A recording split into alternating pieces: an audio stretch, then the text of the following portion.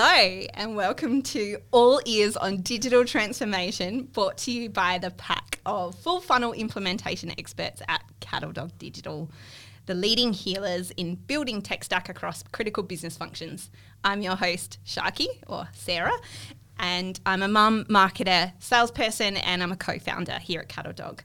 Thank you so much for joining us today. And in today's episode, we have amazing Tony Hughes, who has over 35 years of corporate sales and leadership experience across Asia Pacific. He's been a head of sales, a CEO. He is a best-selling author, consultant, keynote speaker, and trains the largest organizations in APAC and across the world in how to be tech-powered salespeople. Thank you so much for joining us, Tony. Thank you, Sharky, for having me. It's a real honour. Tony, we've had great conversations on the podcast. We spoke once about ensuring tech adoption. Today, I really want to talk about what you are bringing to the world in your new book, Tech-Powered Sales. Can you give me the synopsis? Well, we know that the future is filled with technology. A lot of jobs have gone away in society, and white collar is next. That's pretty daunting. But the truth is, you can either look at the future in a dystopian way, something like Alien or Prometheus, or you can have a utopian view, the bright, shiny Star Trek, Star Wars kind of view of the future. And somewhere in the middle is what's going to be happening for humanity. But the reality is, for anybody that's in the world of business-to-business selling, there's amazing changes happening. Right now we're in the middle of the fourth industrial revolution, and COVID in 2020, 2021 has been a catalyst for accelerating a whole lot of the change. And for CEOs and boards, they're saying to themselves, this is a once-in-a-generation opportunity for us to drive change we previously might have dared to dream was possible, but now we can see we can do it. There's the opportunity for us at the board level and ownership level to drive down cost to acquire and serve customers, and at the same time actually improve the experience that we're providing for our staff and customers. And it's pretty amazing that using technology you can improve the experience for everybody and also reduce costs at the same time. And there's examples of this around for all of us. And the challenge for people in selling is, how do I as a seller or as a sales leader become someone who prospers amidst all of the change rather than someone that becomes a victim of it? And that's in essence what tech-powered sales is all about. And it's been a wild journey. I've actually co-authored with a gentleman called Justin Michael out of the USA. He is the best brain on the planet when it comes to using tech to drive top-of-funnel sales opportunity creation in B2B environments. He's just incredible. And neither he on his own nor I on my own could have written this book, but the two of us doing this together has created something that I think will blow people's minds. The cyborg. Tell me about the cyborg. Well, we all need to become a little cyborg, right? Because the reality is if you look at things like becoming a pilot, and I might even back up, a lot of sellers go, but look, I can never be replaced. I provide a relationship. Well, is a relationship what customers really want? I don't want a relationship with salespeople. I just want to be able to get the thing I want as easily and as cost effectively and with the lowest risk as possible. I'm not after more professional visitors in my life that want to be my friend. And I think all of us have had that experience. And if we look at lots of other industries, if you look at law, a lot of lawyers' jobs have just disappeared. If you look at mergers and acquisitions when it comes to law, there used to be, an army of lawyers would go and look at all of the employment contracts and customer contracts, and they'd do all the due diligence and, write up all of these reports and red flag where all the risks were. Now it's two people, right? Yeah, now you just feed all the contracts into scanning, or, they're typically already scanned. We just load them into an application with a good algorithm that'll flag all of the risks. If you look at things like even being a pilot, a lot of people don't know this, but in 2020, DARPA, which is the US military's spook arm for creating amazing tech, they used their AI fighter pilot in a dogfight with a real fighter pilot, and the AI fighter pilot won the dogfights 5-zip in simulators. Wow. Even with detuning the AI pilot dramatically to stay well within human limits. Because the truth is, fighter pilots are limited to how many Gs they can pull in an aircraft, and AI is not. So within 3 to 5 years, there'll be AI fighter pilots. So you think, well, there's nothing more complex than being a fighter pilot. You're making all of these split-second decisions and being creative in how you fly. Tech does it better. Tech does surgery better. It can look at radiography images a whole lot better. So it's not just car driving and truck driving that's going away. A lot of selling jobs will disappear. And I predict in the book that this decade, 1/3 of field selling jobs will disappear. Wow. Is one of the things that will happen. So the thing is, how do you become a bit cyborg? How do you take the best of being human and augment yourself with the best of technology to become superhuman in the results you can deliver? Absolutely. So short of getting some kind of implant or literally becoming part cyborg, which I'm proud to say I am, by the way, with my brain shunt. That's right. I have my superhuman capability. I can predict the weather with my brain. Yep, definitely cloudy today. But short of that, how do you approach becoming tech-powered? Is that something you address in the book? Yes. So the first thing we need to do is, all of us have been given tech to use, whether it's our multifunction phone, that we're using, whether it's the CRM system that we've been given. Everyone's got access to at least free LinkedIn. Many of the people listening to this will have LinkedIn Sales Navigator. Maybe you've got an email marketing automation program that you're using. The thing is, get in those platforms and develop your EQ. We know that everyone needs IQ to do well. You also need EQ, emotional quotient, but you need TQ. So understand the technologies and get into your CRM system. Figure out, how do I build a workflow? How do I build my own dashboards? How do I use the CRM effectively to help me prioritize who I'm going to call, what I'm going to do? How do I install an app exchange thing that'll do my call logging for me, an auto dialer? There's technology that can listen into your phone calls and give you coaching. It can tell you, hey, the talk time, the talk ratio between you and your prospect was off. There's all sorts of technologies that can improve performance. So look at what you've been given and start to optimize it and become the best user of the technology in your organization. But I hear salespeople go, but I'm not a system administrator. I'm not technical. I don't understand. Well, I've had salespeople say to me, look, do you want me to fill in the CRM or do you want me to go and sell? Mm-hmm. And I say, that is an inane question. How would you feel if you went to your doctor and your doctor said, look, would you like me to diagnose what's wrong and give you a script, or do you want me to fill in my patient record system? So, well, I want you to do both. You're a professional. It's like a pilot saying, do you want me to fly the plane or do you want me to fill in the logbook? I want you to do both. You're a professional. So the challenge for the employer is to implement CRM in a way that enables the seller's process.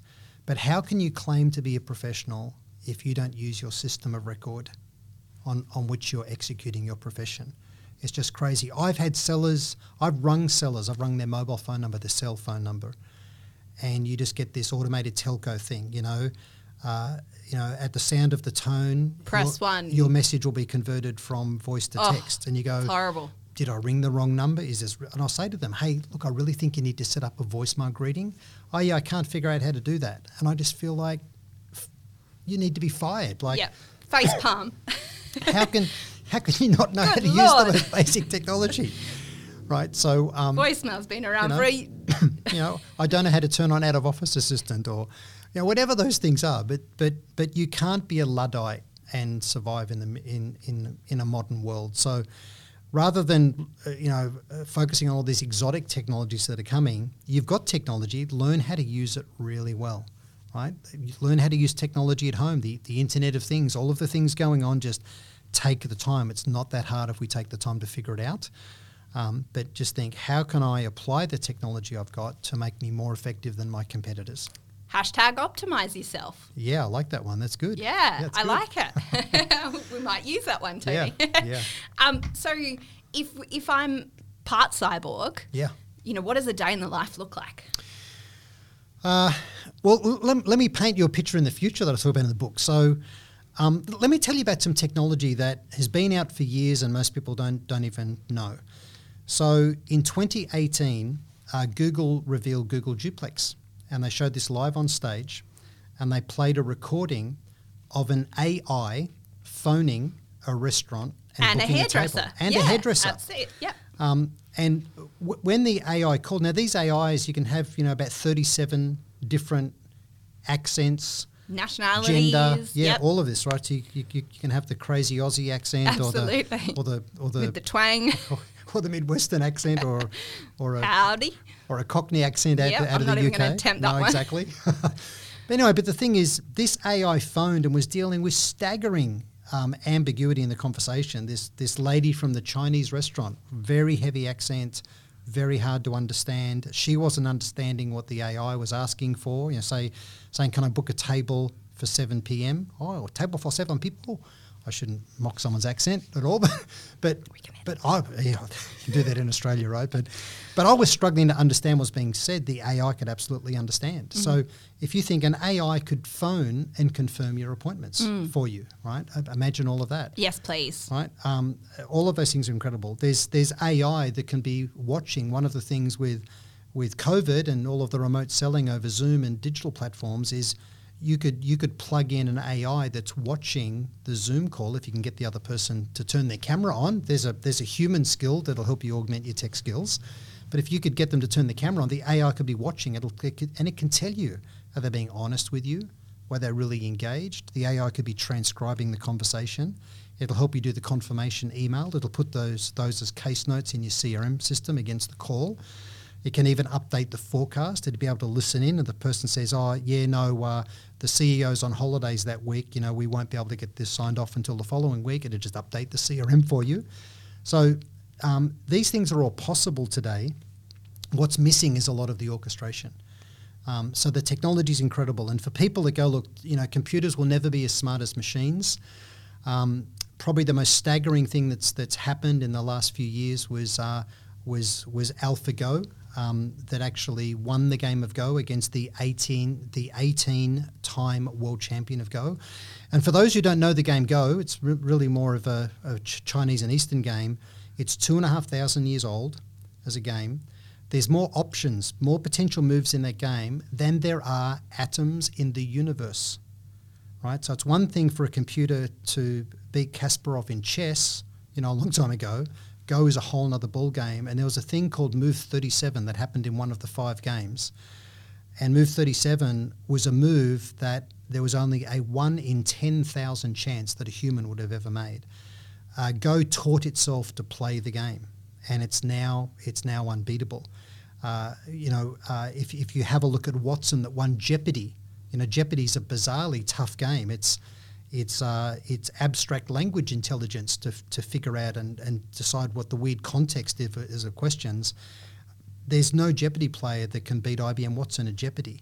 So, computers have now passed the Turing test, if you want to measure it in terms of can a computer deceive someone to make them think it's a person with fake empathy, but computers aren't really human.